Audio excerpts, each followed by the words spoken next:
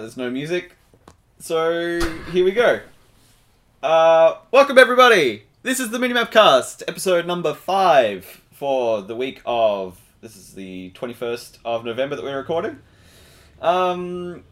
If you're new to this podcast, welcome. My name is Kerry Palmer. I'm one of the co-founders of Minimap, and I am joined today, as always, by Jeremy Bratatich, who's falling asleep into his microphone. Not falling asleep into my... Hello. And June Williams. Good morning. It's... Afternoon. Good morning. It's been a couple of weeks since last time. There's lots of fresh news to talk about. There's lots of... It's the time of the year where everything's coming out as well. We're going to be talking about Game of the Year, award nominations and stuff like that. But before we get into A that... prestigious Minimap Game of the Year. Can we make an award that's like an A4 piece of paper? Like we figure out some origami nonsense that just turns it into as like a circle. We just physically mail it to the studio. Like, hey, congratulations. Let's make a map! It's just, let's make a map. It could be like the CBD is the winner of the award with all of the other nominees being the surroundings. That's a lot of work. That's a lot of work. What have we all been playing? Who wants to go first with what we've been playing over the last couple of weeks? Mine's been the same as like the last month. Final Fantasy 15. What year is it? No. You tell me. Red Dead. Red Dead? Yep. Still. Yep, cool. I'm Still going after strong? chapter 6 though, which is the last chapter before the epilogue. So Aren't there 2 epilogues? there's 2 epilogues. Yeah. Cool. You still enjoying it? Ooh. Yes, but in a different way. Oh. It has evolved, has it? It has. It is incredibly sad. Oh. And the thing that I thought would happen has happened before I thought it would happen. Mm. And it has just drawn out everything and made it incredibly sad for like the last chapter and a half. And it's going to be until the end of chapter 6, or maybe in the epilogue. I don't know. Yeah. Don't spoil this game for me, please. And so like I'm enjoying it, but also like it's so depressing. Right. And frustrating, because the story is just developing in a way that I hate. Right, But like not you don't like the hate. things that are Yeah, happening. yeah. It's a difficult story to be a part of. So it's like what I was saying a couple of weeks ago about Life is Strange Before the Storm, right? It's like I want to keep playing this game because it's so good, but also I don't want to make myself sad. Yeah, no, I totally get that. But that's how it'd be, I guess. I mean, that's it's interesting because I've noticed in the last sort of 8 to 10 years, and maybe I've just grown up and started watching these things more, right? Because 10 years ago I was 13, 15. Yeah. But like, I sort of noticed this sort of tendency with things that were really popular, like shows that people were watching, like Game of Thrones or Breaking Bad or Walking Dead, where it was like, oh man, did you watch this thing happen? I was gutted yesterday. It was like people couldn't wait to be devastated by something. Yeah. And that's sort of the same draw with, I guess, The Walking Dead as a whole franchise, but specifically like the Telltale games, like playing through those, it's like, oh man, this was devastating. I guess Can't wait to because, play the next one. I guess because, like, it is devastating because the game or the show has made you feel for these characters so much that when it actually happens, it is devastating, right? Yeah. So, like, it still gets you. Yeah, And totally. that's why it's popular. And some people just like to be, like...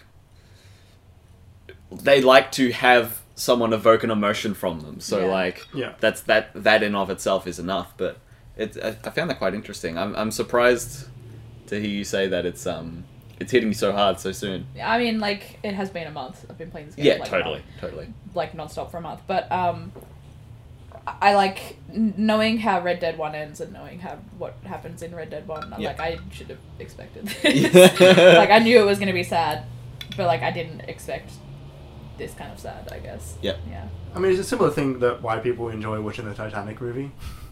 Like, tickets big to ship watch the train wreck. Like, there's no one that came out of the movie going, can't believe the ship went down. Yeah. That was a surprise. But the journey rather than destination. Yeah, but it's I guess we know nothing about Red Dead 1. Yeah. Yeah? And I'm sure a lot of people went into this game not knowing anything, so... No. Yeah, it's interesting. Because that game did sell really well. in the last generation, despite it not having a PC port. People were clamoring for it for years. And also, like, I can imagine a lot of people didn't finish Red Dead 1 also, so a lot of them probably, like, a lot of people don't know the connection between the two games, or maybe thought that Red Dead 2 could have been after Red Dead 1. Yeah. Because, the dates don't exactly stick in your head a lot of that time. So. Can I ask if you've had any emergent water cooler moment stories that come to the top of your head, top of the dome? Any... What's a water cooler story? Like the sort of stuff I wrote in my article, or like what Jeremy was saying last time about the cursed family we ran into. I have so many. That's all I do in that game. I found the KKK for the first time. Oh, wow. In my playthrough, which had taken a while. I was waiting to stumble upon them. And no, I found them 2 times. The first time, because I didn't shoot them because I was waiting to see what happened, because they were preaching in front of a giant cross. Right. That eventually goes up in flames when they light it, because they're indicting someone or something like that. And, like, the kid that is being indicted, like, catches on fire. Yeah. Oh, no. And they all run away. I believe you didn't say And that. then I killed the guy in charge. And then the second time they were hauling across, like, up a cliff, like Jesus style. And they slip and it falls and kills both of them. Oh, wow. Which, like, I hadn't heard about this. I heard that you could just kill them if you wanted to and you'd get honor for it. Yeah. And so, like, finding those was very good. I love that those, like, there's probably more moments than that, but I love that those 2 moments is just incredible, like, misfortune happening upon their terrible crusade. That's great. Yeah, like, there's just so much stuff in that game. There's just a lot of different things that you don't really realize. Expound. What? Expound. Pretend I said expand. I was about to say. Well, like, there was I think last time we spoke about that creepy family. Yeah. That crashed your game 3 times. No, the creepy family. Oh, the incestuous family. Yeah. Yeah. And then we saw the tweet from Daniel Dwyer that if you take the woman back to the hole that they dropped you in, she's like, no, not here. Yeah. Which is like, that's sort of what the whole game really is. Just like a lot of details which you could just entirely miss, but they thought about, oh, hey, I wonder what would happen if we did this, and totally.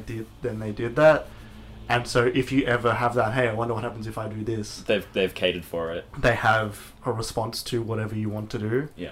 I wonder how many times they've had to, like, think of a mission and think, like, oh, but what if someone dickhead does this instead, and, like, cater towards specific people. Yeah. To have, like, so many offshoots. But, like, they did that early enough that they've recorded VO for it as well, and specific animations and triggers for it. Like, it was really interesting because, Jeremy and I did this thing with this family, and we didn't. And then I forwarded this tweet that Daniel Dwyer put out, which was a very similar story. And the way he ended that tweet, we didn't get the same ending because Jeremy just shot both of them instead of kidnapping one of them. But he wanted to kidnap both of them for a while, and then he gave up. Yeah.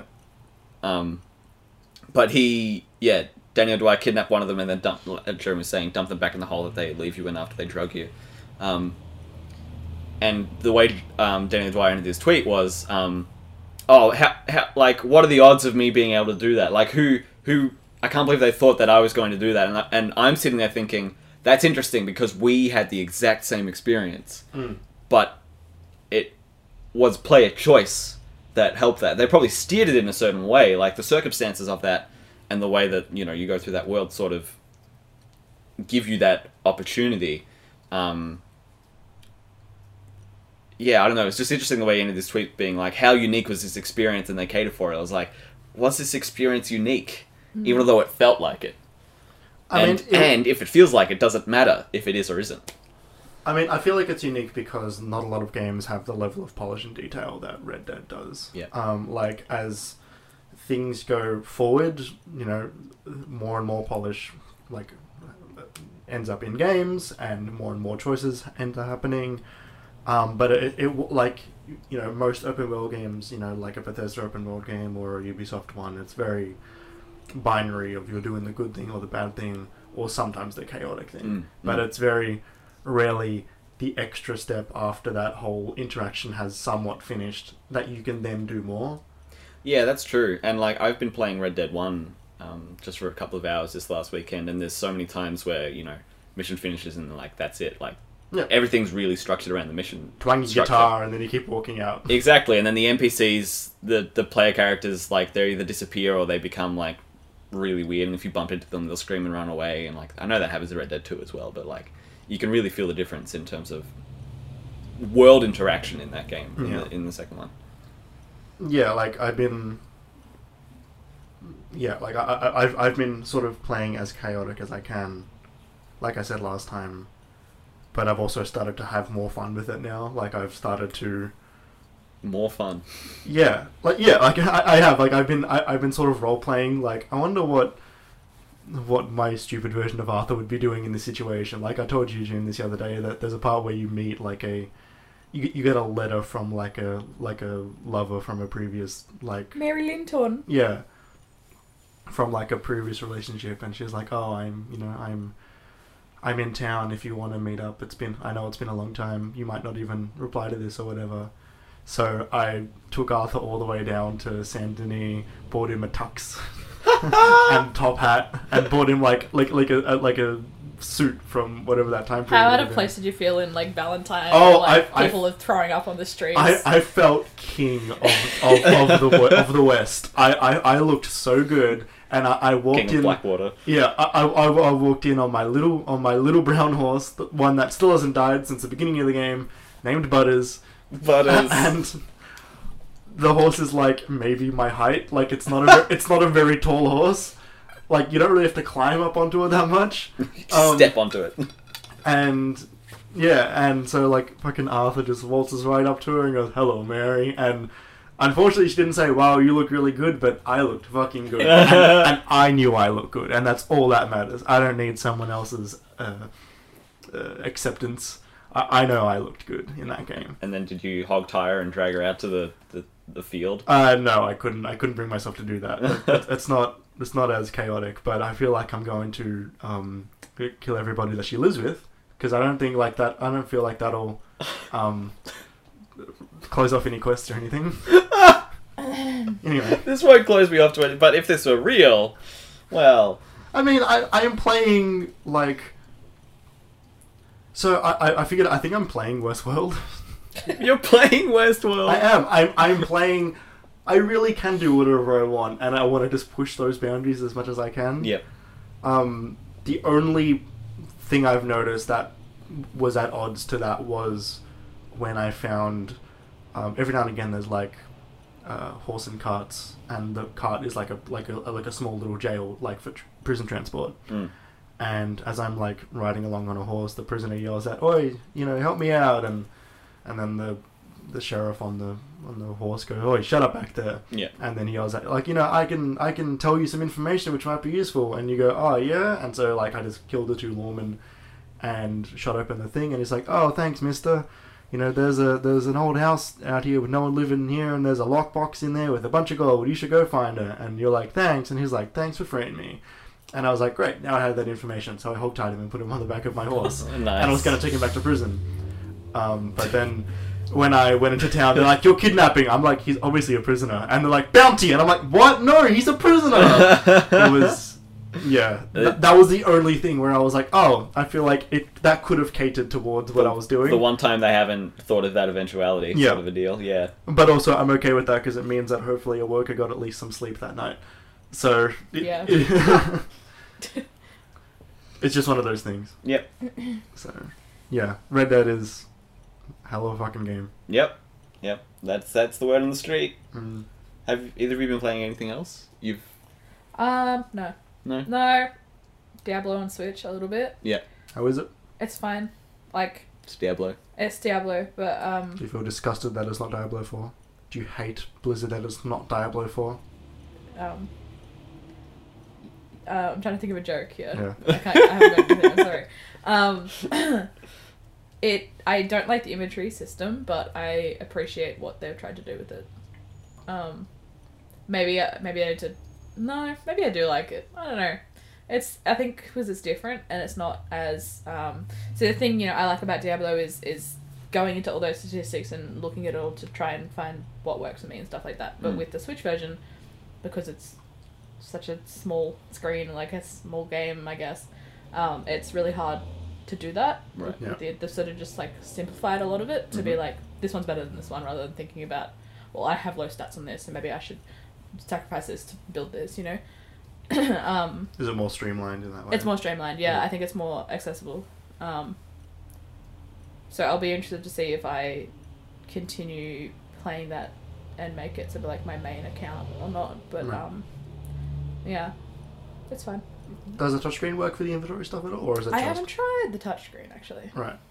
Yeah, it's interesting the amount of Switch games I want to use the touchscreen for, and then the amount that Actually, I don't use it for. But Right. the one time I wanted, I'm like, damn. Yeah.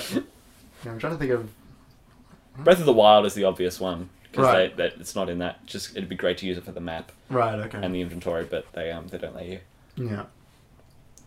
What else have you been playing, J Money? I've been playing 2 games. Hitman Hitman? 2 and 1, I guess, sort of together.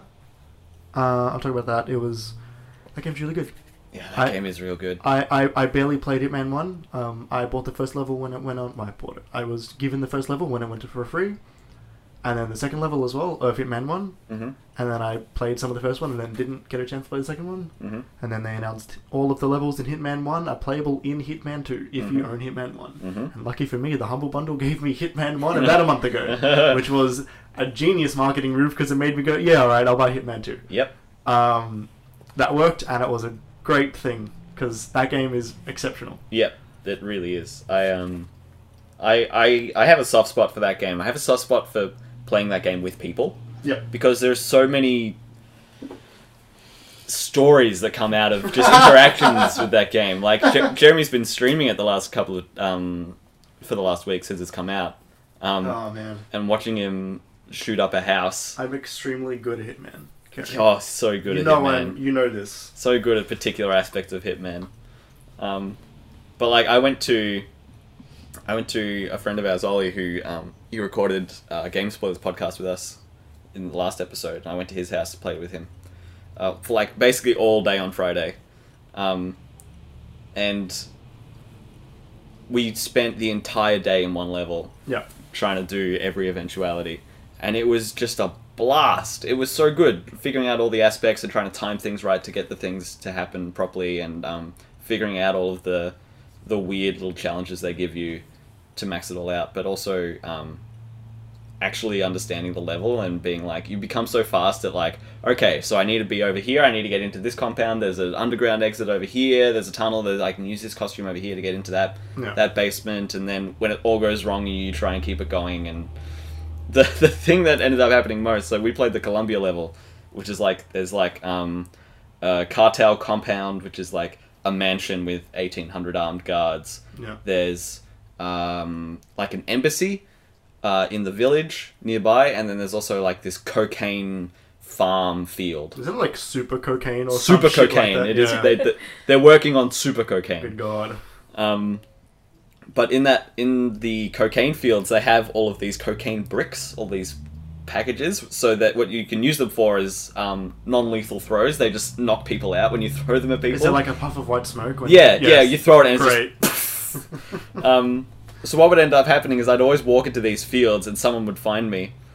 And because the throwing fields... coke at them. Well, that's the thing. The fields were so large because it's just this like farm, and so I'd like knock someone out over on this other side of the path, and someone else would be like, "Oh, someone's knocked out over there," and they'd walk over, and I'd throw another brick of cocaine at them, and then another one, and I start throwing hammers and soda cans and like ceremonial ceramic busts and like whatever I had that just knocked people out. And it was ridiculous. It was an incredible amount of bodies. Like, no one found me. They were just like, "Oh, someone's knocked out over there. Watch out."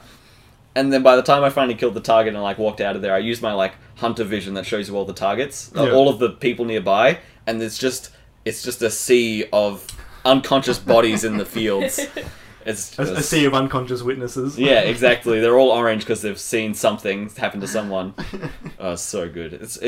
it's such a fun game, but it's really interesting because I think the thing that gets me is that it's so silly, the things that you can do, like stuff like that, and that's not particularly violent or anything, but then you execute one of the special takedowns and it's like you're like throwing someone off a balcony after knocking them out like really viciously or something like that, and then they get eaten by piranhas. Like because it's so silly for a while, its moments of brutality are like that much more like like intense. I think it's pretty safe to say that I'm playing that game a little bit differently than to you. Because I've been doing this a lot lately. I think I've been playing a lot of games, role-playing more, because I think I'm more interested now in, like, how far you can push games. Yeah. So I've been playing... You know in Home Alone? June, did I tell you this? Yeah, you did, actually. Yeah. So, in Home Alone...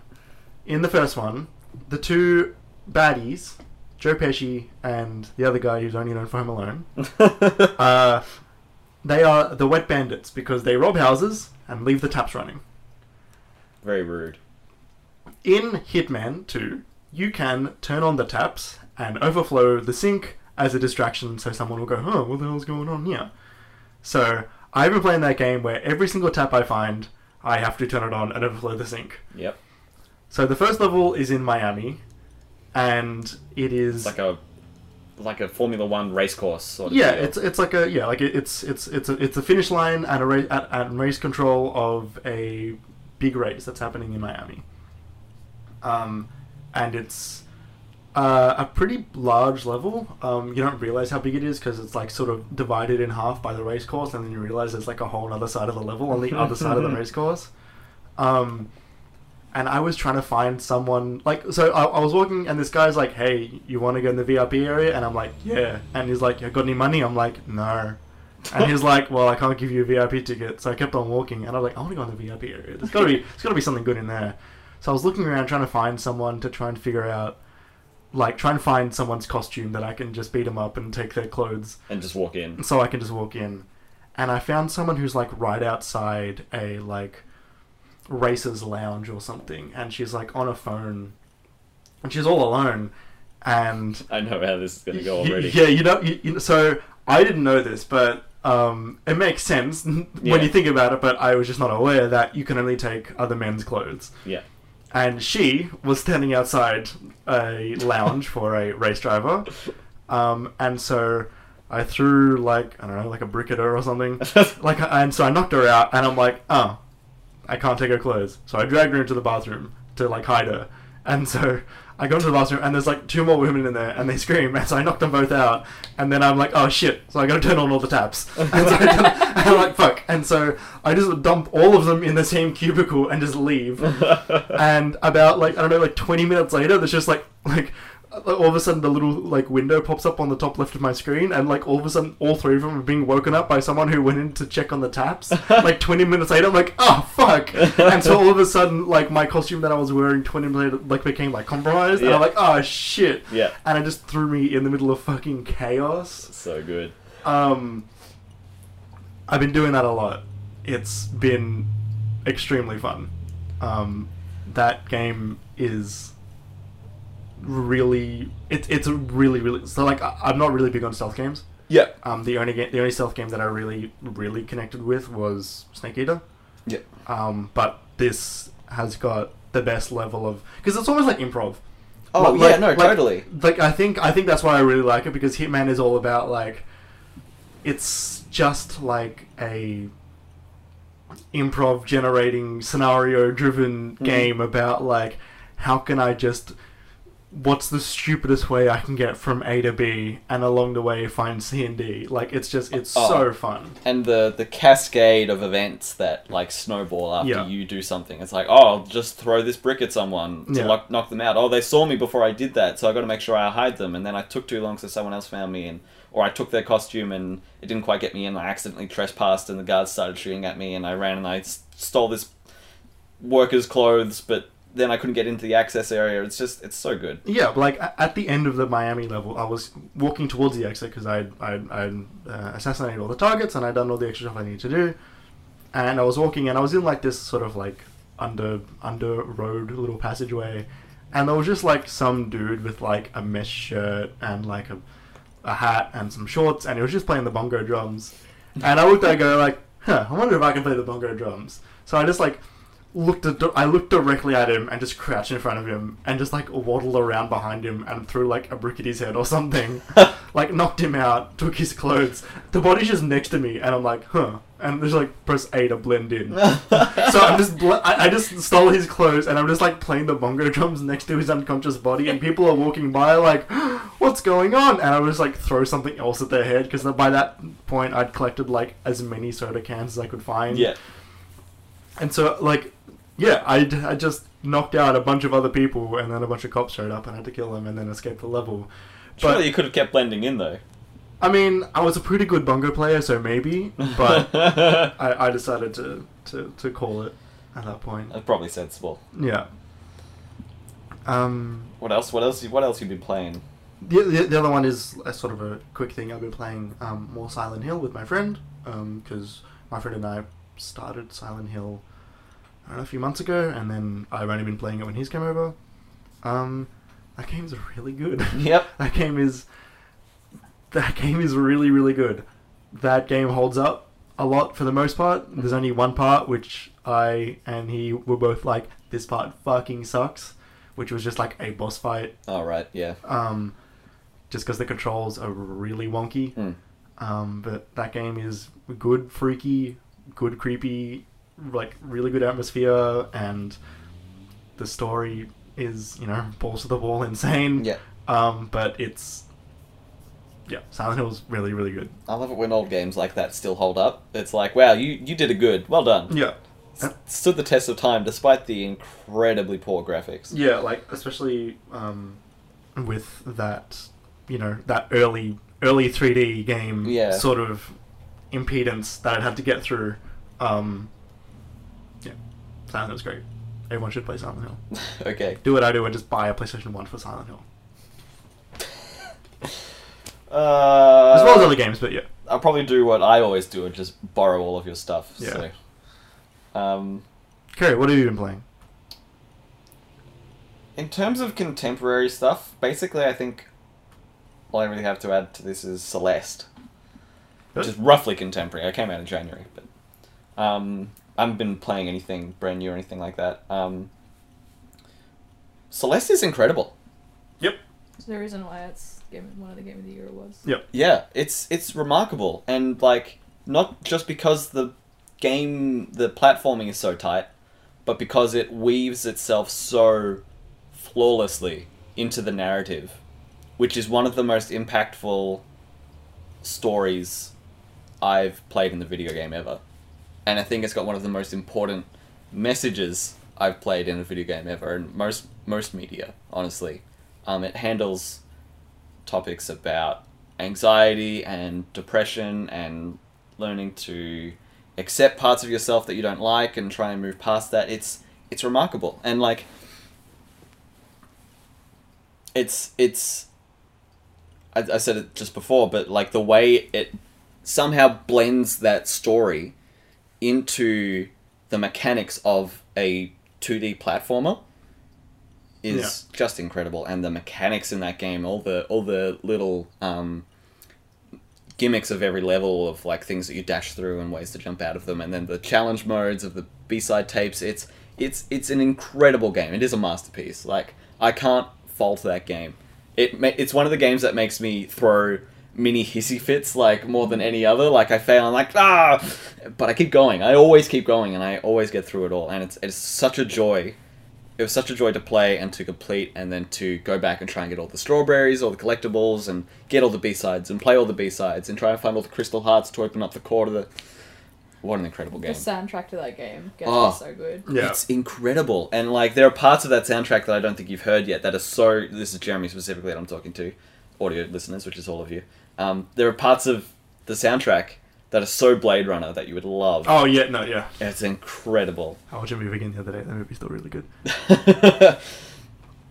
Yeah, like that game is like the perfect example of the opposite of ludonarrative dissonance. Yes. Like, it's I don't know, what's the ludonarrative No. resonance, I guess. Yes, that's what it would be. It Yeah. would be resonance. Yeah, everything meshes so well. It is masterful. It is expertly crafted. Yeah. Um, Who's the developer of it again? Matt makes Makes games, sense, yeah. That's right. who previously made Towerfall Ascension. Also really good. We should do that for Game Club, because I would love to talk about all of the themes of that. I would love to play it again as well. Celeste. Yeah. Yeah. It's a big one. 8 hours. When you're really bad at platformers. Yeah, it's this mode. Me. It's this mode. Yeah. It's not for cheating, it's to make you enjoy it's to help you to enjoy the game. Yeah. Which is also one of the most innovative things in games that I've seen come out of that as well, is the assist mode. Right. Where they're like, hey, we think we've tuned this game to be just the right amount of challenge. This is how we think it should be played. But if you're just not enjoying it, we've put in all of these things to help you enjoy it the way you want to. So, like, you can make it so that time runs just like 10% slower, just so you've got a little bit more time to think and make those tricky jumps. Or you've got, you can recharge your jumps in midair or stuff like that. Like, just stuff to make it easier and for you to still enjoy the game. Very clever. So this was the one where they put out the player controller, right?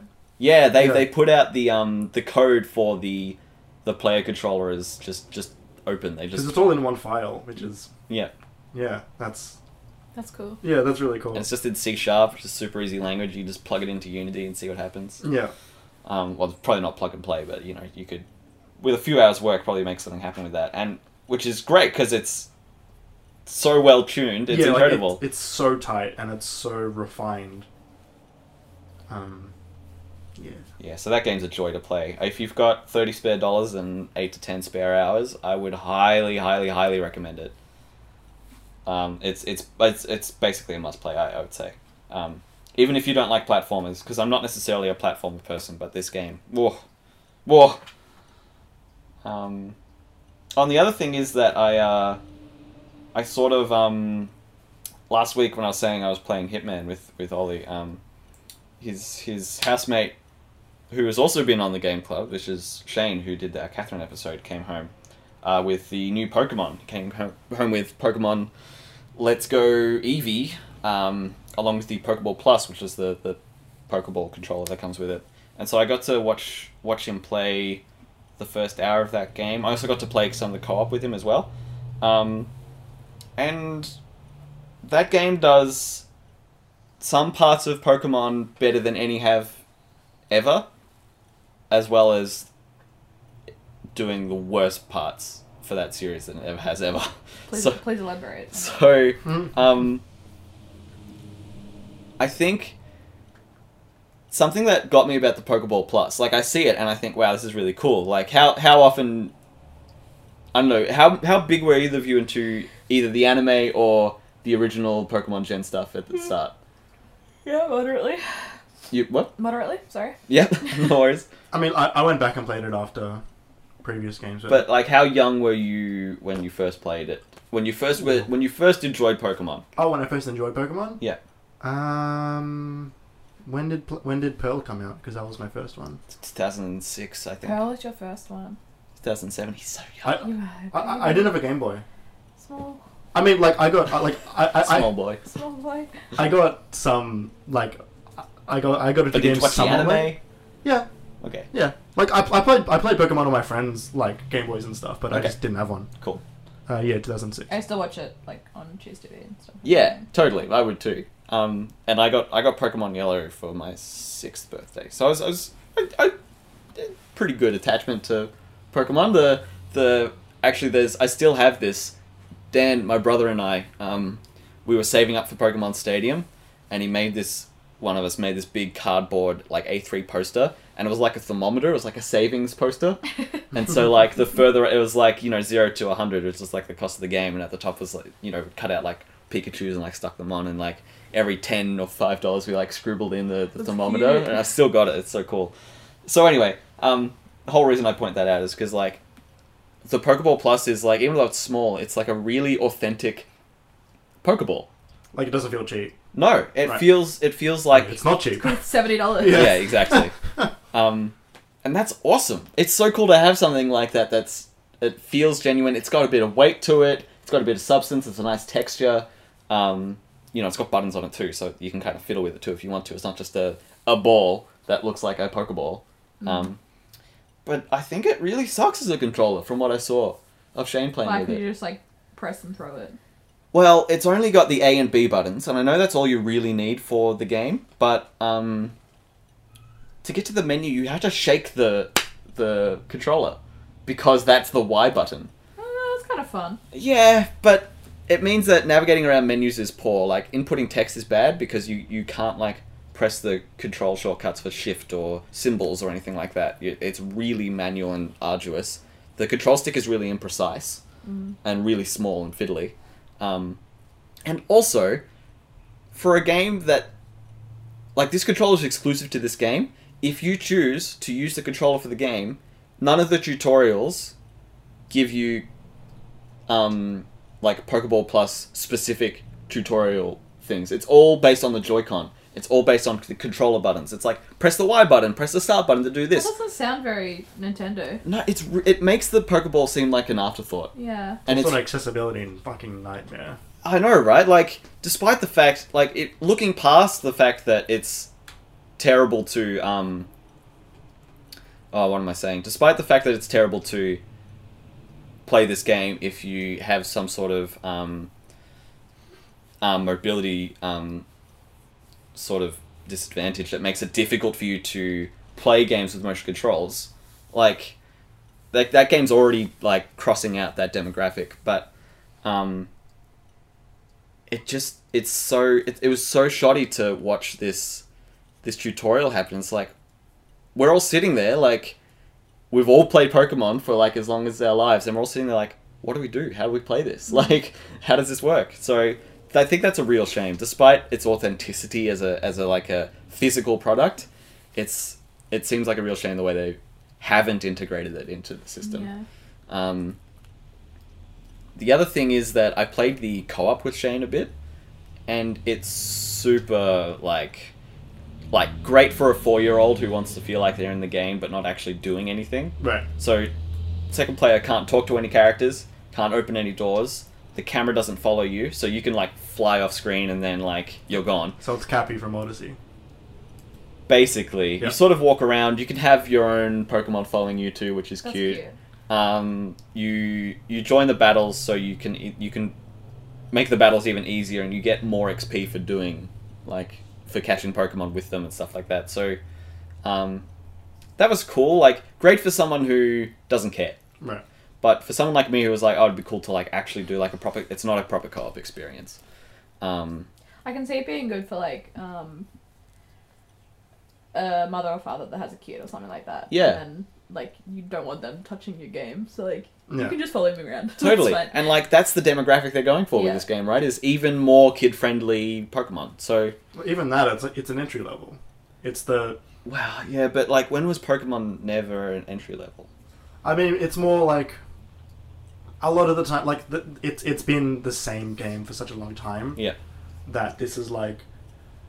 For the younger generation that sort of can't always wrap their head around that. Like, I remember... Like, when I was very young, playing, like, probably would have been, like, Emerald or maybe even, like, Sapphire Ruby, like, on my friend's Game Boy, who was older than me. I was playing on his, and just, like, not really getting a lot of the parts of Pokemon. Right. Like, not understanding a lot of, like, the type sort of thing, never using items, like, ever. Yeah. Always having 2 free spots in my party if I ever wanted to catch something. That's funny. Not realizing that it would go to, like, the PC. Yeah. So you just let Pokemon go or just not catch them. I just wouldn't bother. I'd be like, oh, my party's full. Yeah. I don't want to waste a Pokeball. Goodbye. That's funny. Yeah. No, it's interesting.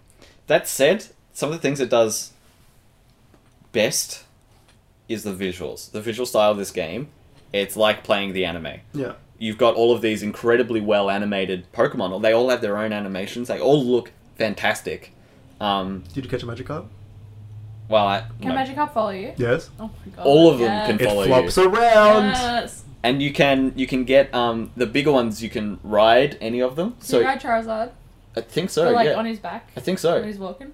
I'm pretty sure. Like if you I have you to go opt to and buy have this game. if you opt to have a Pokemon follow you that's really big. I think what happens instead is you ride the Pokemon. That's so good. And the That's picture- so wholesome. This one picture I saw was of a Kangaskhan. Yeah. Sitting. It was like they had the Kangaskhan out, and the trainer sits on Kangaskhan's shoulder. Kangaskhan's huge. If you're not familiar, it's like a kangaroo Pokemon. So it's got a Joey in its pouch. But what this one had, You don't get to become the Joey in its pouch. no, Eevee or Pikachu does. Oh, that's very good. So you're sitting on It's Kangaskhan's so shoulder, cute. and then there's the Joey sitting side by side with your Okay, little Eevee. alright. It was so incredible. I saw that picture Alright, on you Twitter. got I me, was like, Nintendo. ah! It was great. I've seen like the Snorlax equivalent to like Totoro, where like you and Eevee or Pikachu are like on its stomach, like. Oh, kind of, really? Like That's in- funny. in Totoro. Yeah, all right. Maybe I will spend the $70. I feel like for me it would be a great game to get at 40. Like it's At just 40 years old. No. Like I would buy this game on sale. Oh, for $40. Yeah. I would not buy this game. Well, maybe I would, but I'll check back here in 17 years. We'll find out. So yeah, it does some things well, does some things great. It's going to sell so well. It's going to do fine. 40 in 17 years. Yep. Okay. You got a problem with that? Nothing, just, you know. Young chaparoo, Young chaparoo. Is that like a chimney sweep? Yeah. Your chimney sweep name, Chaparoo. Chim chimney, chim chaparoo. Alright, here's June's question corner. Oh, it is Here it happening. is. This is very last minute, I apologize. It's okay. What is... Oh, have we done this? Hang on. You can decide. What was your first gaming experience? What is and continues to be like the most shocking thing that has happened to you in a game? Like that's Oh. happened, yeah, in a game. You as a character, or you as a player. Do you want to answer before... Yeah, to like give, this to give us thing- time? This thing that's just happened in Red Dead, which I'm not going to spoil. Oh, really? Yeah. Okay. Sorry. Do you have an equivalent shock? Me? Let me think of Okay. it. Sorry. We'll Shall we take it. move on to the next question? No, You it's guys okay. think we can come back to it. I think we should take our time because I'm not going to think of it while I'm answering other Or questions. do we want to have a break? Because it's been 45 minutes. Oh, that's a really good idea. Well, we'll have a break. We'll actually think about the question, and Yeah. we'll come back with the with the answer. And during the break, why don't you think of your answer? This is like, who's that Pokemon? Please do not adjust your set. A set. It's an old thing. Oh, like don't go anywhere. Don't change your channel. Yeah. Yeah. We'll be right back. And we're back. That sounds like the most fake cough I've ever heard. It was sort of both. Sort of fake, sort of surprise. Started fake, then I This was the started... most shocking moment of Jeremy's gaming. Start again. And we're back. Oh my god. So, welcome back to June's Question Corner inside of the Minimap Cast. Here we're going to talk about the most shocking moments in a video game. Yeah, shall I do my actual one now? Yeah. Yeah, sure. Had a bit of time. Probably, well, like, maybe, like, not the most, but, like, definitely up there, was, like, the ending of Final Fantasy 15. Oh, okay. So, spoiler warning. Spoiler warning for that game. I mean, it came out 2 years ago. 3, Can I think. spoil it? Do you want to? But that's just not Is one anyone Let's that... talk about it. I feel like anyone that would have wanted to finish Final Fantasy 15 at this point would have Yeah. already finished it. Yeah, I think you're right. Noctis dies, so... Oh, like, right. Yeah, that's pretty sad. It's pretty shocking. Is he like, does he like... Nah, it's fine. Like, it's... What are the circumstances? He sacrifices himself to save the world. That sounds about right. Yeah. It's very... That's Final Fantasy. Assassin's Creed, Mass Effect, Yeah. Final Fantasy... RPG. The other one that I had in mind was... So, just before we keep going, I just want to ask a Yes. question. You can play that game after the story's beaten, right? Yes. Does it do the thing where it just puts you back in time before the final bit? Yes. Okay, Yeah. right. I really hate it when games do that. But like, it kind of makes sense with the story because like they have dogs. So Luna has a dog and Noctis has a dog. It's like you can use. I've forgotten the dog's name, and the dog can go back in time. And you can Noctis. Of course. the dog. Knock dog. Time dog. Yeah. Doctors. The other one was maybe like finding Rachel Amber in Life is Strange. Oh, yeah. Yeah. Yep. Fair enough. We've discussed that on this podcast. We have. Yep. Kerry? So, spoiler warning for The Last of Us. So, June, you may want to block your ears. Yes, I'll do that. The ending is so good. But it is the moment in that game where you're racing to get to Ellie in the surgery room. So she's about to be operated on to like save the world, but she's gonna die. Well, to maybe save the world. To probably save the world. It is assumed that. Right. To potentially save the world. Best chance at a cure the world has ever seen since the outbreak. Yes. And she's unconscious, but she'll probably die because the cordyceps are in her brain, and that's what they have to take out, and that's like her brain. So, and then Joel's like, "I won't have it. This is my surrogate daughter," and kills everybody. Yeah. And gets to the surgery room, and there's like a surgeon and like two, like nurses or just more doctors. More doctors, yeah. So they're in gowns, they've got their face masks on, they're just about to start operating, and you bust in, and this guy's holding the scalpel. He's like, "Don't come any closer. You know this. You know how important this is. You don't do this, and you have to kill that man, who is just trying to save the world, and you have to selfishly kill that man. You have to. Yeah. You can't knock him out of the way. If you walk up to him, this animation plays where Joel like grabs the scalpel and like shoves it into his neck, or you can just like pull out your gun and shoot him in the head. It's brutal. That moment where I remember waiting in there, standing, waiting. I was like, "Oh, I've got to kill him. I have to kill him." I find it so funny that that's the shocking moment in that game for you. Because the moment after that got me way more than that. Yeah, I mean, my experience with that game is not tarnished, but it... Tainted? No, that's the wrong word. Those words are too negative, but altered by the fact that I played that with my cousin who struggles to take things seriously. Right, okay. I played through that whole game with him, but we were cracking jokes a lot and stuff like that, so it's just a different experience. If I was like in that game on my own, the way I really should have played it, that would have been a different story, and I kind of wish I'd been able to do that. I'm excited to be able to do that with The Last of Us Part 2. Right. Have you gone back and played it again? I have, and it plays differently knowing the way things are going to go. Yeah.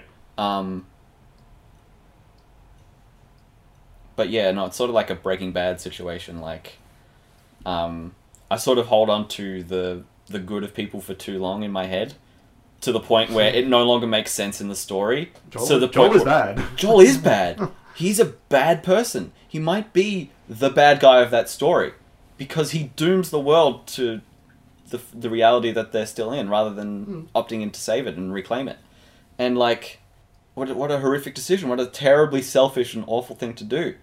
And it's just brought about because he's had to survive for so long, and this is just what he's going to do. But like, I get that. But in like Breaking Bad and this game too, I'm always holding out hope, and I'm like, no, these are the guys, these are the protagonists, to the point where when it's obvious to everyone else that like it's too far gone, that these characters are too far gone to like in that way anymore, I'm still holding on, and so then the story just stops making sense and things don't hit me in the right way after that. So yeah, I'd be really interested to see what you think of Red Dead 2 then. Yeah, right. The characters in that. So that's interesting because of knowing what's going to happen in Red Dead 1, and because of sort of what we were talking about last time when the game came out, where it's like, I know these people are twisted. Like, that's the point. Like, it's not like you start out sympathetic and then something changes in them or something like that. Like, maybe it's a bit like that, I don't know, I haven't gotten to it yet, but like, I know these people are outlaws, these are rotten people in some regard. The thing is, like, even if you know that Dutch is a piece of shit in Red Dead 1, right? You start the game as Arthur, who Dutch has been his father figure his entire life. So he's always been in this family, this gang that is his family, this loving family. And as the player, you do develop that attachment? Yeah. Okay. Yep. Okay, cool. I am excited to play that game in terms of its story. I've only heard, and I haven't heard much, but I've only heard things that make me very interested. Piqued my interest. Yeah, so that's my moment. Like, standing there waiting for the option to do the right thing. Yeah. And not getting it. Yeah. My moments are different.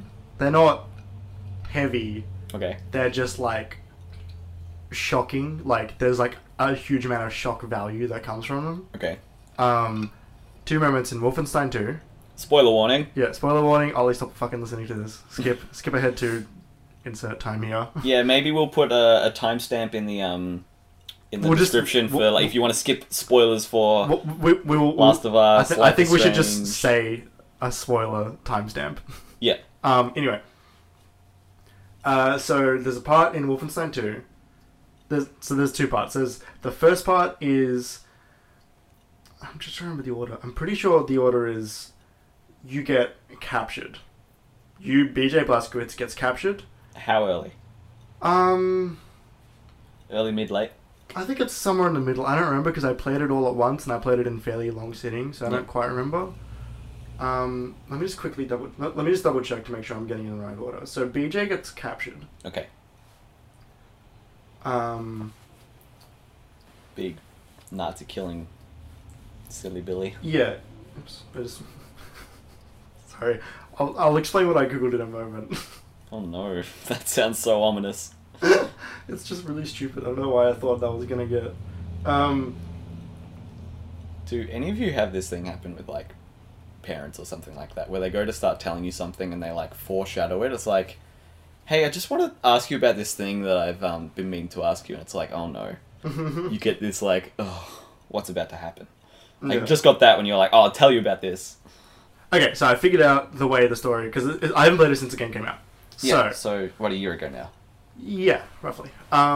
So there's a part where BJ gets captured after you find his abusive father. Like, it's like a lot of the stuff is very heavy. So you find your abusive father and you like start yelling because like he was awful to you, like just the fucking worst guy. Mm-hmm. Like one of the worst characters I've seen in any game. Like truly terrible.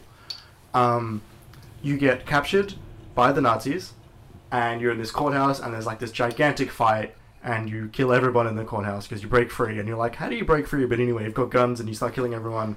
And then you realize that like that didn't actually happen and it was all just playing out in your head. Oh, wow. That's not the part. The part is after that where you get sentenced to death and then you get put on a guillotine on I think where's the Washington Monument. Because there's the giant long lake and the monument at the end. Yeah. So you're at the other, and I think it's like the Library of America. Anyway. So there's people everywhere that they're finally going to get to see Terror Billy, which is his propaganda name. Yeah. They're going to finally get to see Terror Billy killed, and the guillotine drops, and you literally get decapitated. And then the camera follows your head falling down. Oh wow. And I'm like, oh my god, he's actually been decapitated. And the head falls through like a waterfall, and it keeps falling, because like they had your head over a cliff. Oh wow. And it keeps falling and falling and falling, and then it gets caught by like the resistance, like a drone. Yeah. And you get put in like a glass container for like the next like 15 minutes. And then you get put on like a super soldier body. That's so good. It's extremely good. So that part was like, oh my fucking god, they're just going there. That makes a lot of sense, because I remember seeing in the in just watching footage of that when it came out last year, I remember seeing the stitch marks around his neck. Yeah. Yeah. That must have been pretty early. It's in the first half. Yeah. Because then you get a bunch of new abilities later, because you're in the super soldier body. Yeah. But yeah, so that happens, and it's extremely good. That's so awesome. That's so, like, sci-fi. It's so over the top. Like, they've leaned into that stuff so much, and it works so well because of how ridiculous it is. Yeah. The second part is when you go to Venus. So in the first game, you go to the moon. You fight a bunch of Nazis on the moon. That's cool. In the second game, you go to Venus. Venus? Are there Nazis there too? There are Nazis there too, because you're on a Nazi ship going to Venus. Isn't it like 1980? Yeah. Oh my god. So this is what's really good, is you go there pretending to be an actor. Acting as an actor. Acting as an actor, because they film on... They make movies on Venus. So what happens is you go to Venus. So you go there and you go to Venus and you kill one of the actors and then you dress up like him. It's like Hitman. And then Hitman style. You walk in to the audition where there's four other main actors, and they're auditioning to be Terror Billy in the Terror Billy movie. Who directs the Terror Billy movie? None other than Adolf Hitler. old, weak, desperate. Like, so the reason it's on Venus, so Hitler's now a film director because Hitler liked movies. Like, that's like a known thing. Okay. It's canon. Yeah, like it is IRL canon.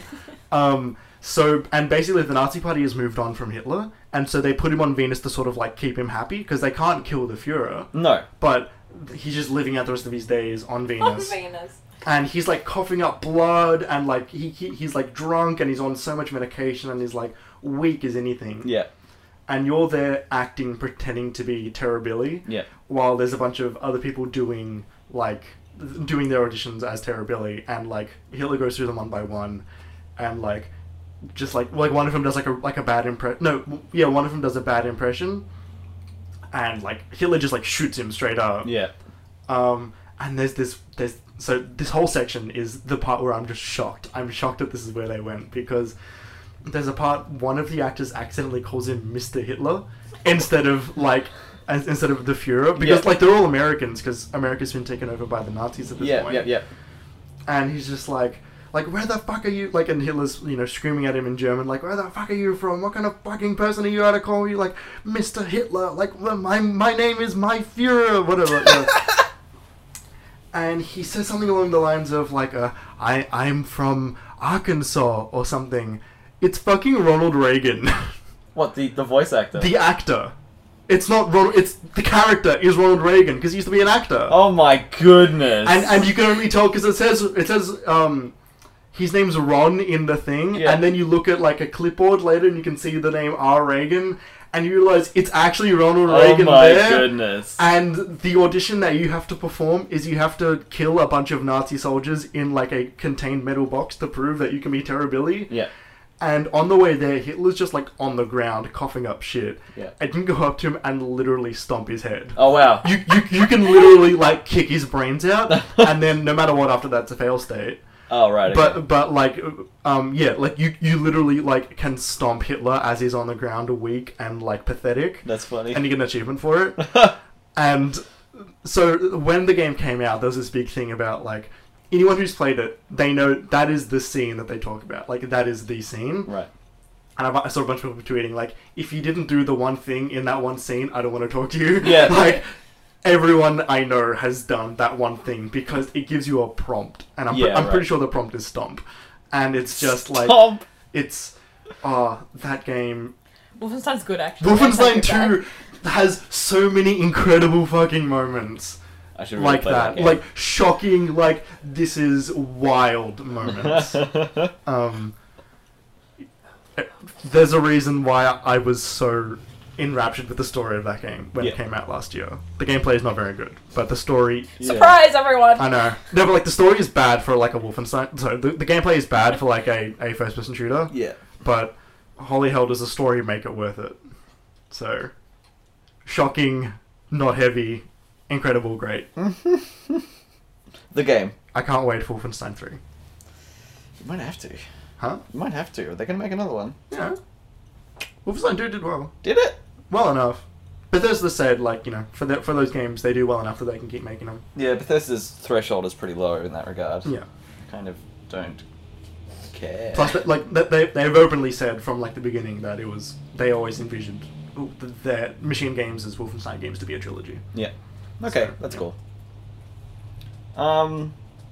Sorry that took so long. No, that's good. That It was a big good. question, Connor. It was a good question corner. I had to talk about Nazis a lot. I spoke about choice, I guess. I don't know. Yeah, cool. So, we should talk about a couple of biggest news items that have happened. What order do you want to do these in, Jeremy? There's not really much left. There's only those two items. Yeah, those are pretty big ones. Let's go with the top one. So, biggest industry news that's happened over the last couple of weeks is that every year, if you're not aware, in the middle of the year, there's a conference. Electronic 3. Electronic 3, that's right, E3. What it is all of the big game developers and publishers take their games and show off what they've been working on for the past year. It used to be an investor sort of deal, so like... It could be a trade show. Yeah, so like, retailers would go and be like, oh, this looks cool, get me some advertising for that game that's going to come out in 6 or 12 months or whatever. Lots of sneak peeks for upcoming games. It's a big week of hype. It's gaming's like Christmas. If you like hype. It's the most wonderful time of the year. It's great. Sony, who are currently the market leaders in the video game space, I would say, in terms of consoles, in terms of hardware manufacturing, in terms of console exclusives as well. What else in terms of, Kerry? Cheap VR. Okay. I think phone's the market leader in that one, but keep going. Yeah, no, that's a good point. Yeah, so Sony, who are ahead of the game, have, for the first time in E3's history, decided to not turn up at next year's E3, at E3 2019. There were rumours about this in the previous years, I remember. Yeah. There was rumblings of them pulling out of E3 before. Do they have a reason why? They didn't say anything, I don't think. No, not really. The only thing that people were citing was something that Sean Layden said when they said that they weren't going to be doing PSX this year, which was like, we're looking forward to sharing our games with you in innovative and digital-only ways, stuff like that. I don't have the exact quote. But no, they didn't say much about it, just that they're not going to have a presence at E3 at all. It's not like they're not going to have a press conference, but they're going to have room on the show floor. It's not like any of that. Then there's nothing. No There's Sony. not going to be, like... They'll have to, like, condense E3 down to, like, one show floor now. Maybe. EA's still going to be out on their own, because they've split out. I reckon Fortnite's going to take up more space. Yeah. Dance floors. Just only dance floors. Only dance floors. Yeah. Yep. Just like PAX. Remember that? It wasn't only dance It was floors. mostly dance It floors. was 2 dance floors. It's mostly dance. Oh no, 3, because there was like Just Dance, and there was a Fortnite, and then there was the one out in the other. Anyway, so basically, this is huge, and it means a whole number of different things. It could mean a whole number of different things. It means PlayStation 5's coming. Yeah, basically, and that they're saving their exclusives for it, I think. That, or they just don't have anything coming up. But I mean, I think it's both. yeah, Like, those things come hand in hand. my gut reaction is that the exclusives that people are looking forward to for the next year are happening in the first half of the year, being Dreams and Days Gone. Those are the big Sony exclusives, and then after that, all the other ones after that don't have release dates, and I kind of wouldn't want to see them any sooner, which would be Ghosts of Tsushima, Death Stranding, and Last of Us Part 2. When's Serico? Sekiro? Yeah. That's March. Is that multiplat? That is. Oh, That's okay. that's PS4 or Xbox. Maybe even PC, I'm not sure. But it's definitely both of them. But what about how are they going to show Medieval? I mean, who cares? So I've heard a bunch of, like, angles on this. One of the things I heard, which was interesting, was, like, what are the third parties who have, like, signed on with PS4? What are Activision going to do to have a presence at E3? What is Destiny going to do now? Oh, what is Destiny going to do? Now that they're not pulling back their old players. Now that they've finally made it the best that it's ever been. Destiny 3! Yeah, where they'll burn us again for a third time. Anyway, that's not the I'll point. buy of it. this. You're so jaded. I am. They burn me. With negligence, you know? Anyway, that's not the point of this story. I was like, what are you pausing for? So, I think it's a really ballsy move to do that, and I think it shows that what it makes me excited for is the PS5's coming out. Hip hip hooray! We all that was always going to happen. Fine. Yeah. What that gets me excited about is perhaps maybe the best launch lineup for a console that we've seen in a long time. Yeah.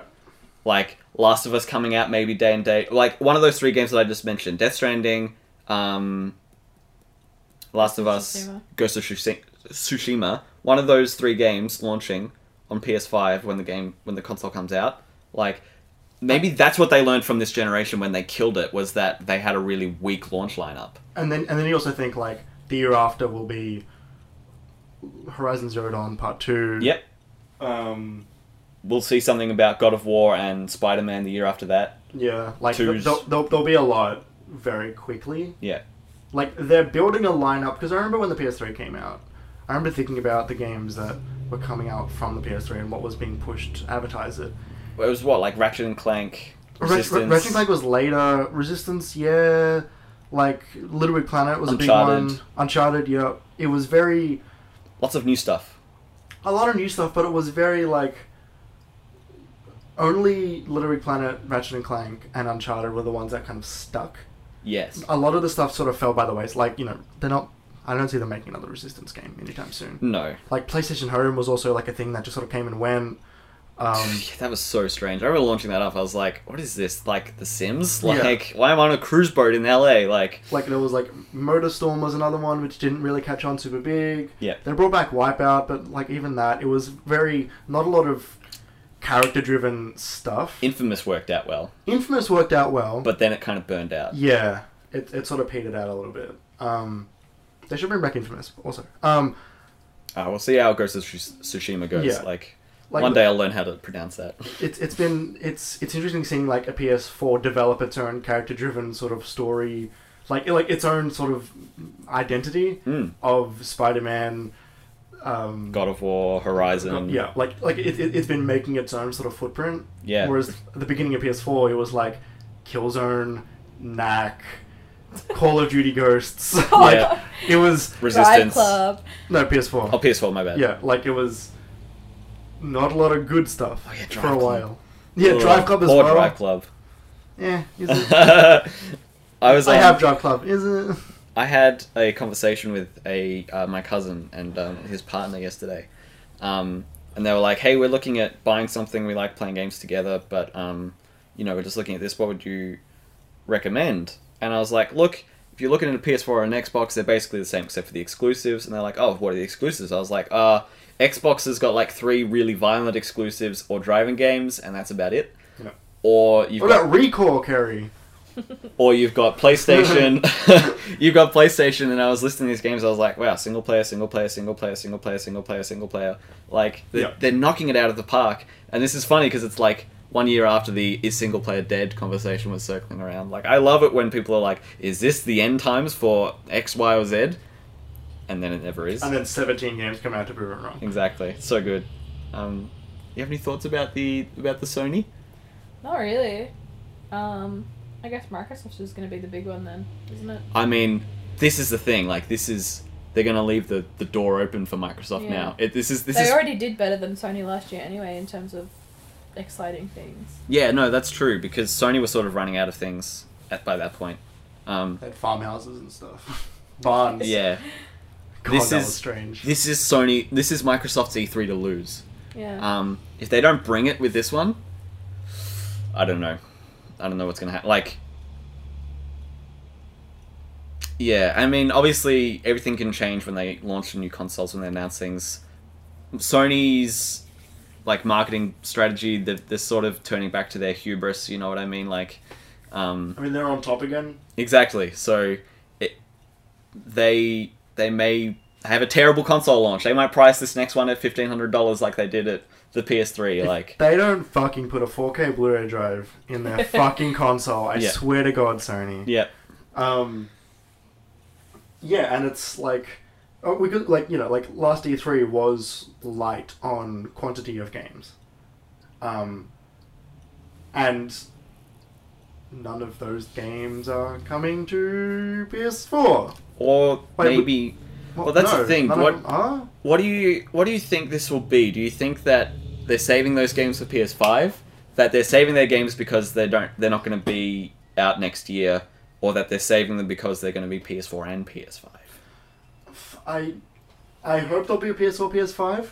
Look, It'd be a smarter move to just go PS5. It would be. It That's the would be. money-making move. Which Yeah. is And what they're a they'll business. do. Yeah. like, and there's already plenty of games on PS4. Like the PS4, I've been thinking about it a lot since they announced this, and also a little bit prior, because like this conversation sort of started for me anyway when they announced the name change update was coming for PlayStation Network, Yeah, finally. and about how a lot of it was just tied to the legacy of PS3 names, and how Yeah, there would be complications for old games. New games going forward would be fine. yeah, and I was thinking like, I wonder why.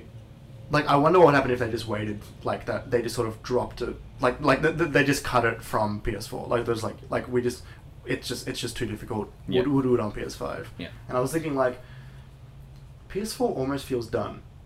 Almost. Almost, yeah. Like there will be another year of Ubisoft and Activision and like Bethesda Yes. games and stuff. It's sort of interesting when you think about it because, like, you saying that makes me think of Spider-Man. Right. In the way that I played that game, I 100%ed that game. Yeah.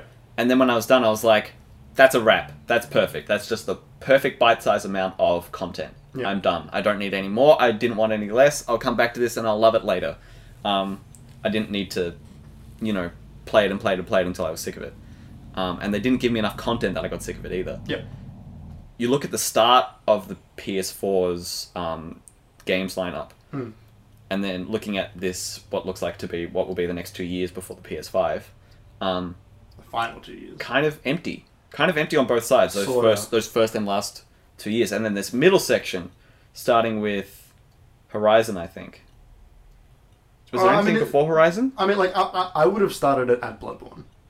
Bloodborne's a good one. That was very early though. That was the first year. Like that was the game that people said buy the PS4 for this game. Yeah. I would start it at Horizon, I guess. Horizon was the start of their like every 2 or 3 months. I mean, Horizon Bang, and bang, Uncharted bang. 4 was the big ones. Uncharted 4, that's right. Yeah, no, so it was when Uncharted 4 came out. That's when I would start counting it from. Not that I can think of I don't have the 2016 list of exclusives. It was Destiny, It was like... Yeah, no, they were the king of the third-party games at that point in time. Well, because and a lot of it was not, it was... The PS4 was good and Xbox did bad. Yeah. Like, they stumbled heavily and are still playing catch-up. Like They still are, yeah. Like- It's exactly what happened with PS3 in the previous... and Xbox 360 in the Yeah. previous cycle. And towards the end, they sort of reached level ground. Yeah. I don't know... I mean, it's weird. Like, I don't know if the PS5 is... I hope the PS5 plays PS4 games. I hope so too, but there's no They reason won't why do they would that. do that. You reckon they No, won't? They won't do it. I can see it happening because the PS4's architecture is much simpler than the PS3's. Look, it's a great consumer move. They don't need to make consumer moves when they're on top.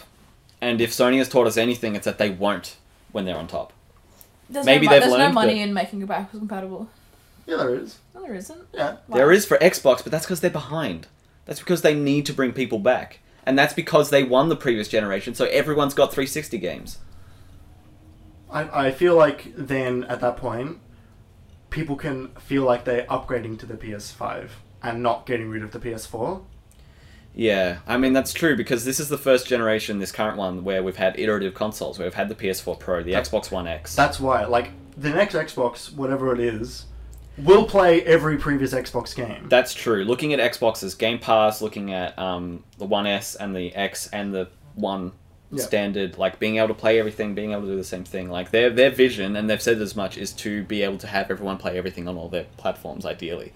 So I can see Xbox doing something like that. It depends whether that takes off. If that doesn't take off, then Sony will be fine to do a standard PS5 split from the PS4.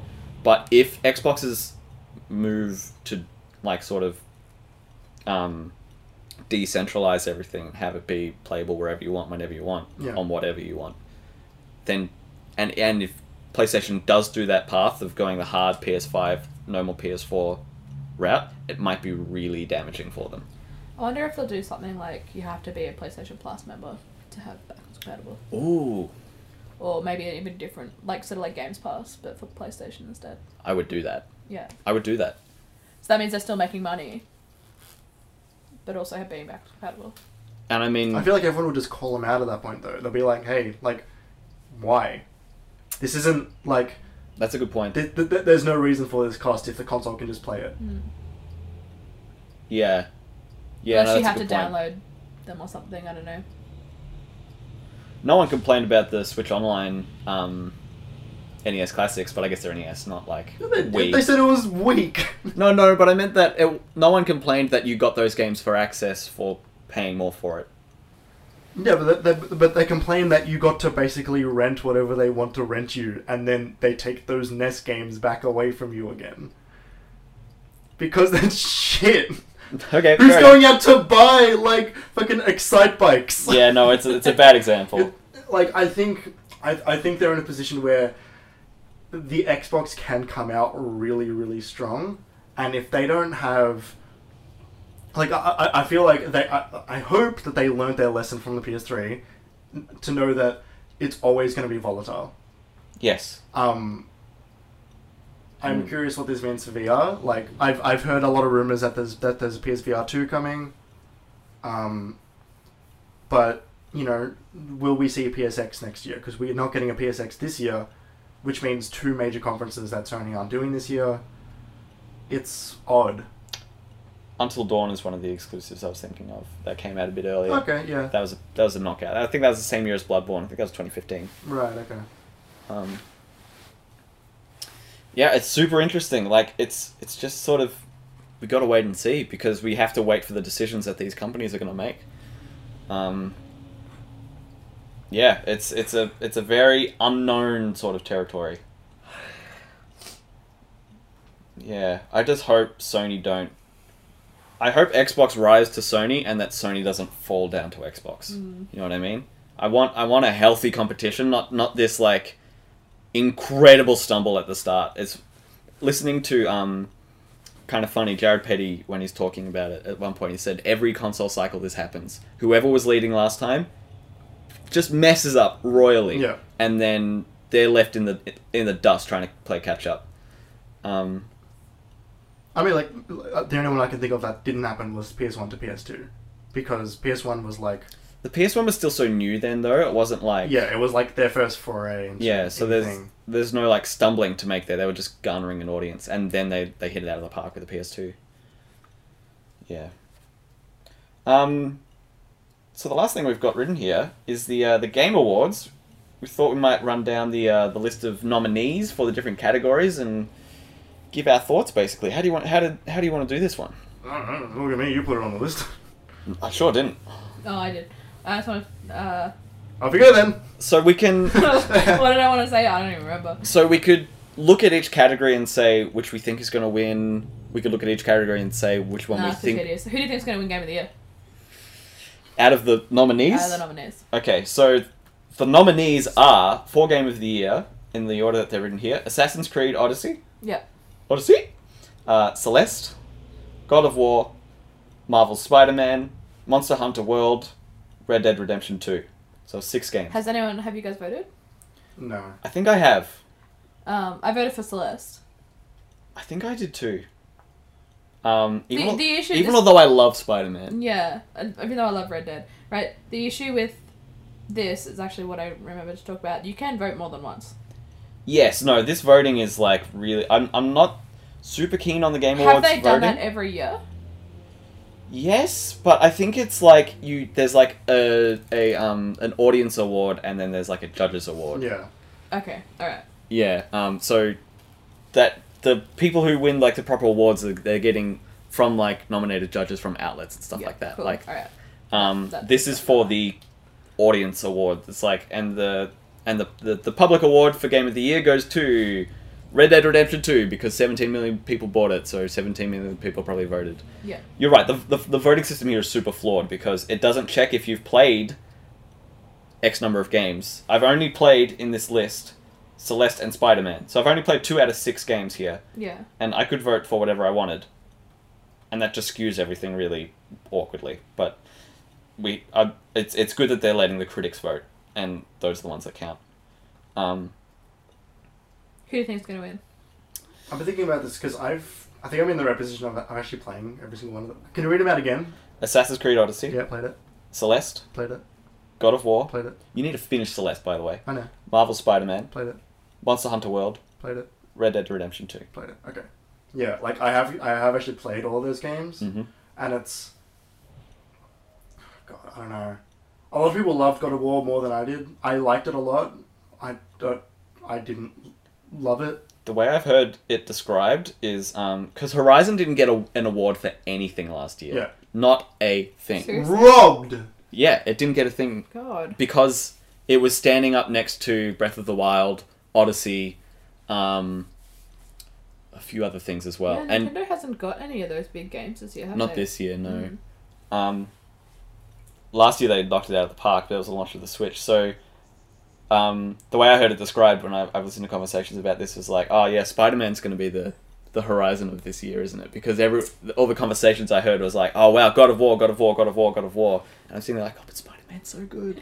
And also Celeste is so good. I can't in good conscience vote for Spider-Man when Celeste is right here and it does so much that's so important and it does it so expertly.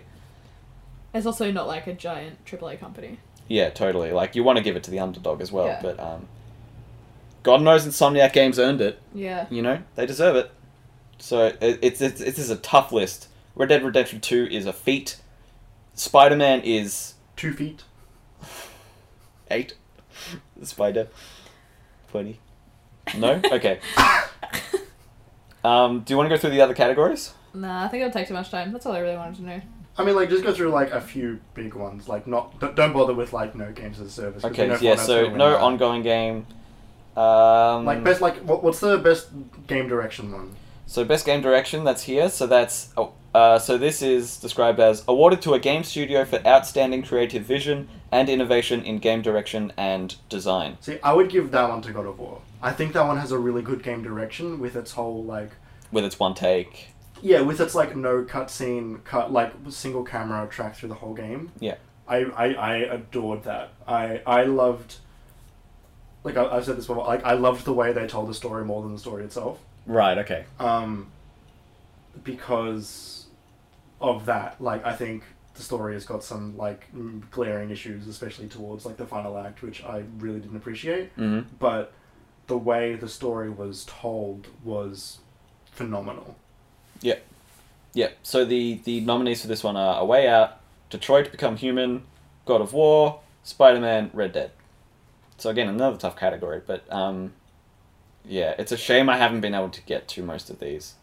But yeah, best game direction, that's hard because A Way Out did something really clever with their like split screen co-op in the same world, like... There's literally no other games like A Way Out. No, No. there aren't. I voted for A Way Out because of that. Because, like, it's so standalone. Have you played it? I have watched people play it. Okay, yeah.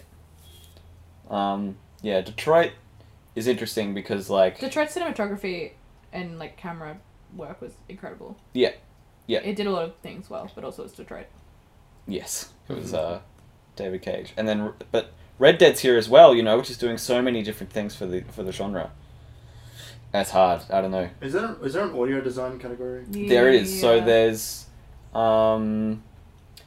best score / music, and then after that is audio design. So, for the score, presented by Spotify, Right. it's Celeste, God of War. I'm gonna laugh if Red Dead's in there, even though the Red Dead soundtrack's not on Spotify yet. Celeste, God of War, Spider-Man, Ni no Kuni 2, Octopath, Red Dead. See, the issue I have with this, like, I love the Red Dead soundtrack. I loved the first one so much. The second one is just not as good. Yeah. It doesn't have as many incredible standouts. Like, Jose Gonzalez isn't on there. So what's the point? Missed opportunity. Like, I'd probably... I haven't played Octopath or Ni no Kuni. It's Celeste again. Yeah, it is Celeste for God of me. War! No. No. Yeah. No. No. Yeah. No. No. No. We were talking about this the other day. We Yeah. went through this, you and I, and you were like, "Oh, but it's got that theme," and you showed it to me, and it's just brooding men going like, "Oh, No, It's a motif that plays in through the entire game, which is... So is that a good score, or is that a good implementation of a single theme? No, it's a good score. It's why John Williams did so well with Star Wars. He's got different character motifs that go through all of their arcs. Yeah, but those motifs are good. So is the God of War one, Nah. while playing it. Nah. You haven't played it. Yeah, but it doesn't. It's Kerry, like you haven't played it. I've played both. this is about the music itself. It is about the music itself. The motif, the score, and the implementation are all top notch. And I'll put it above. I'm just saying this isn't about the implementation. It's just about the music. Yeah, and I've gone back and listened to the God of War score more than I went back to play the game.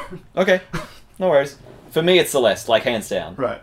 Celeste music is incredible. That you can fail and fail and fail and fail in that game and continue to listen to each song and want to listen to them over and over again and listen to the B-side tapes and listen to the next... More. I'll try not to keep harping on about about Celeste. So then, best audio design. Yeah. Recognizing the best in-game audio and sound design. Call of Duty Black Ops 4, Forza Horizon 4, God of War, lots of war, Marvel Spider-Man, Red Dead 2. So in this one, I gave this one to Spider-Man, Yeah. which is kind of bad because it's the only game out of these I've played. I don't think I voted for this one. I don't know who I would vote for in this one. There's not a whole lot, like, there's nothing that really made me stand out. Yeah. Like, last year was kind of a little bit obvious, but it was Hellblade. Oh, wow, yeah. So it was like...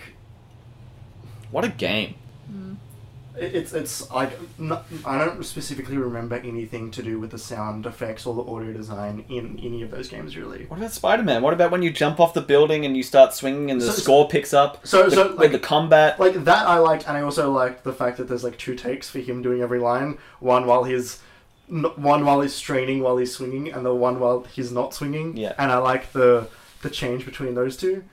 But I also found a lot of instances where that came out really incorrectly. Right. So I'm sort of like, yeah, I don't know. Okay. I don't know who I'd vote for on that one. And let's keep scrolling. There's best performance, so that's sort of based on the narrative of each. I haven't played enough to do it, but I thought Yuri Lowenthal did a great job as Spidey. What are the nominees for best narrative? Best narrative, that's up here. That's art direction. Okay, Detroit Become Human, God of War, Life is Strange 2, Episode 1, Marvel Spider-Man, Red Dead 2. I would never click. Spider-Man did a really good job. Spider-Man did a really, really good job. It was it was a great story from beginning to end. You finished it, haven't you? I did, yeah. Although I did have some filler in the middle. Like not every mission was like great in terms of narrative. I got tired of Spider-Man after a while. I don't know, the story was good, but like I wouldn't say it was outstanding. I think it resolved really well. I think the way they took the plot, maybe that's what I'm enjoying more, is the actual plot points rather than... I mean, that's part of the narrative. Yeah. Can you scroll up? I think it's Red Dead. I mean, it sounds like it's got a lot of meat on its bone in terms of narrative. Like, I don't think you'd be wrong in saying that. Yeah. I don't think Detroit had a lot of issues with its narrative. Yeah. A lot of things that just didn't make sense. Yeah, and Life is Strange Episode 2. I think there's not enough of that to be able. Yeah. I mean, like, it specifically mentions the episode, though. Yeah, Life is Strange 2 Episode 1 is a bit strange. That sort of hasn't picked up momentum yet. Yeah. In the way the first one did. They misspelled Don't Nod. Do not nod. It's just Dot Nod. Dot nod. The last one I'm curious about is art direction. Okay, so that's right here. Assassin's Creed Odyssey, God of War, Octopath Traveler, Red Dead 2, and then Return of the Obra Dinn. Like, all those games are... I mean, apart from Octopath, which I thought was really ugly. Oh. None of them are, like... It's all very samey, right? Not Obra Dinn. That's what I'm saying. Like, Obra Dinn is, like, the only one that stands out in that category. Yeah. That's fair. And maybe Octopath. But I personally didn't like Octopath. I really liked Octopath, but I know it's not everyone's cup of tea. Yeah, like, comparing it to last year, which was Cuphead, which was always going to win. Yeah. It was up against Zelda, Persona, Horizon, Destiny 2. See, they're all different in terms of art design, like art design. And Breath of the Wild was really striking, and so was Persona. Yeah, like there's nothing here apart from those two that are outstanding. Red Dead 2, I don't know about its art direction, but it's gorgeous, it's pretty. visuals, its general like graphics. Yeah, like it's absolutely. technical art is yeah, incredible. but like it's not doing anything that something else like in terms of like colors and etc. Yeah. I think God of War, from what I've seen, has done a lot with that, working in that snowy landscape and with all the fire effects and the stuff that glows, the stuff that pops out of the environment, adding color into that world to make it vibrant. I thought they did a really good job of it. But yeah, like there are some great like set pieces in that game that like seriously look great. I remember when that game came out, I think I was saying that was probably the most impressive game I've ever seen. Yeah. I don't know. Before this year for me it was Uncharted. I think now it's Red Dead. Because that game is stunning. Yeah.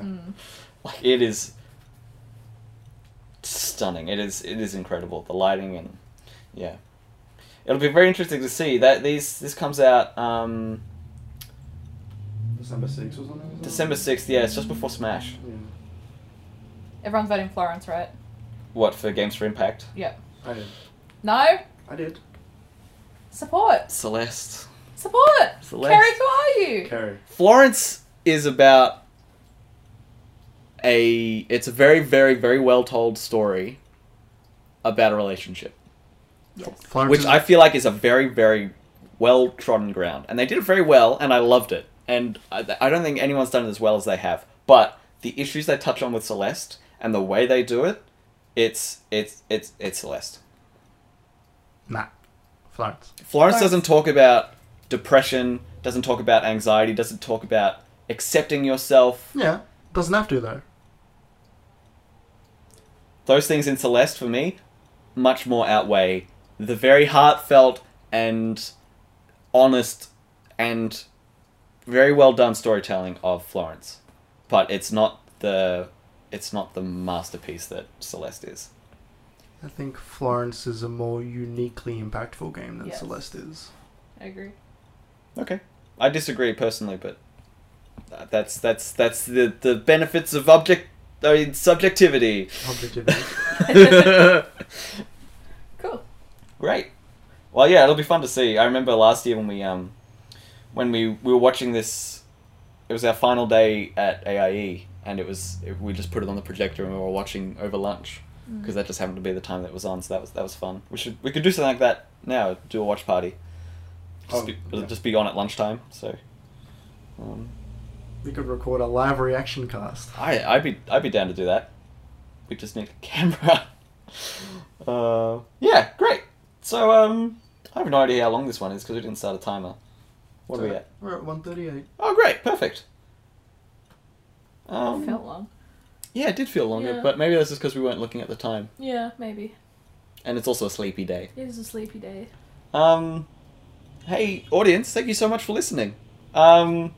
This has been the 5th episode of the Minimap Cast. If you want to hear more of our voices talk about things, you could listen to our old episodes if you haven't already, or even if you have and you really liked them, or even if you didn't, you could just listen to them anyway. We'd really like that. But if you want to hear more of us, we have a second podcast. It's the Game Spoilers Podcast. It's our monthly game club where we talk about a game of our choosing. We play it before we record, and then we talk about it in depth, the things we liked, the things we didn't. The last game we did was last day of June. We recorded that with our friend Ollie, which I mentioned before. And the next game that we're recording and releasing in 2 weeks. What is it? Event Zero. Event Zero, that's right. Yeah. Which is like chatbot on a space station, from what I've heard. It sounds like it's done a lot of really good things with the narrative. And I'm looking forward to playing it. You should also look forward to playing it, and then buy it, and then play it, and then listen to us talk about it. Or maybe only do one of those mirrored things. But we would love it if you did one of those. You can find this podcast on almost all audio services. Let us know if there's one that you wanted on that it isn't, and we'll try and help you out. You can also find this podcast at minimap.com, or rather at www.minimap.com. You can find us on Twitter at minimapau. You can find Jeremy at... Obi-Wan Jazz. You can find me at kjpalmer_24. You can find June. Junez, JUN_ESS. That's all on Twitter. I think that's about it. Keep a lookout for articles on our website that'll appear. We're probably pumping one out a month at the moment. The latest one was my Red Dead 2 article about why it's a really fun couch co-op experience, even though it's a single player game. I really enjoyed writing that article, and I think you should give it a read. I think that's about it. Pretty much. Thank you so much for listening. We'll be back in 2 weeks before the Game Awards. And before Smash. And once Smash comes out, ooh, baby. We'll be releasing on the day that Smash comes out. We could record very late on like the 6th. Oh no, that'll be on the Friday. Yeah, no, so we could maybe release it a little bit later, get Smash impressions, get Game Award impressions, and then... Anyway, we'll figure that out. Thank you so much for listening. We'll see you next time. Bye! Bye.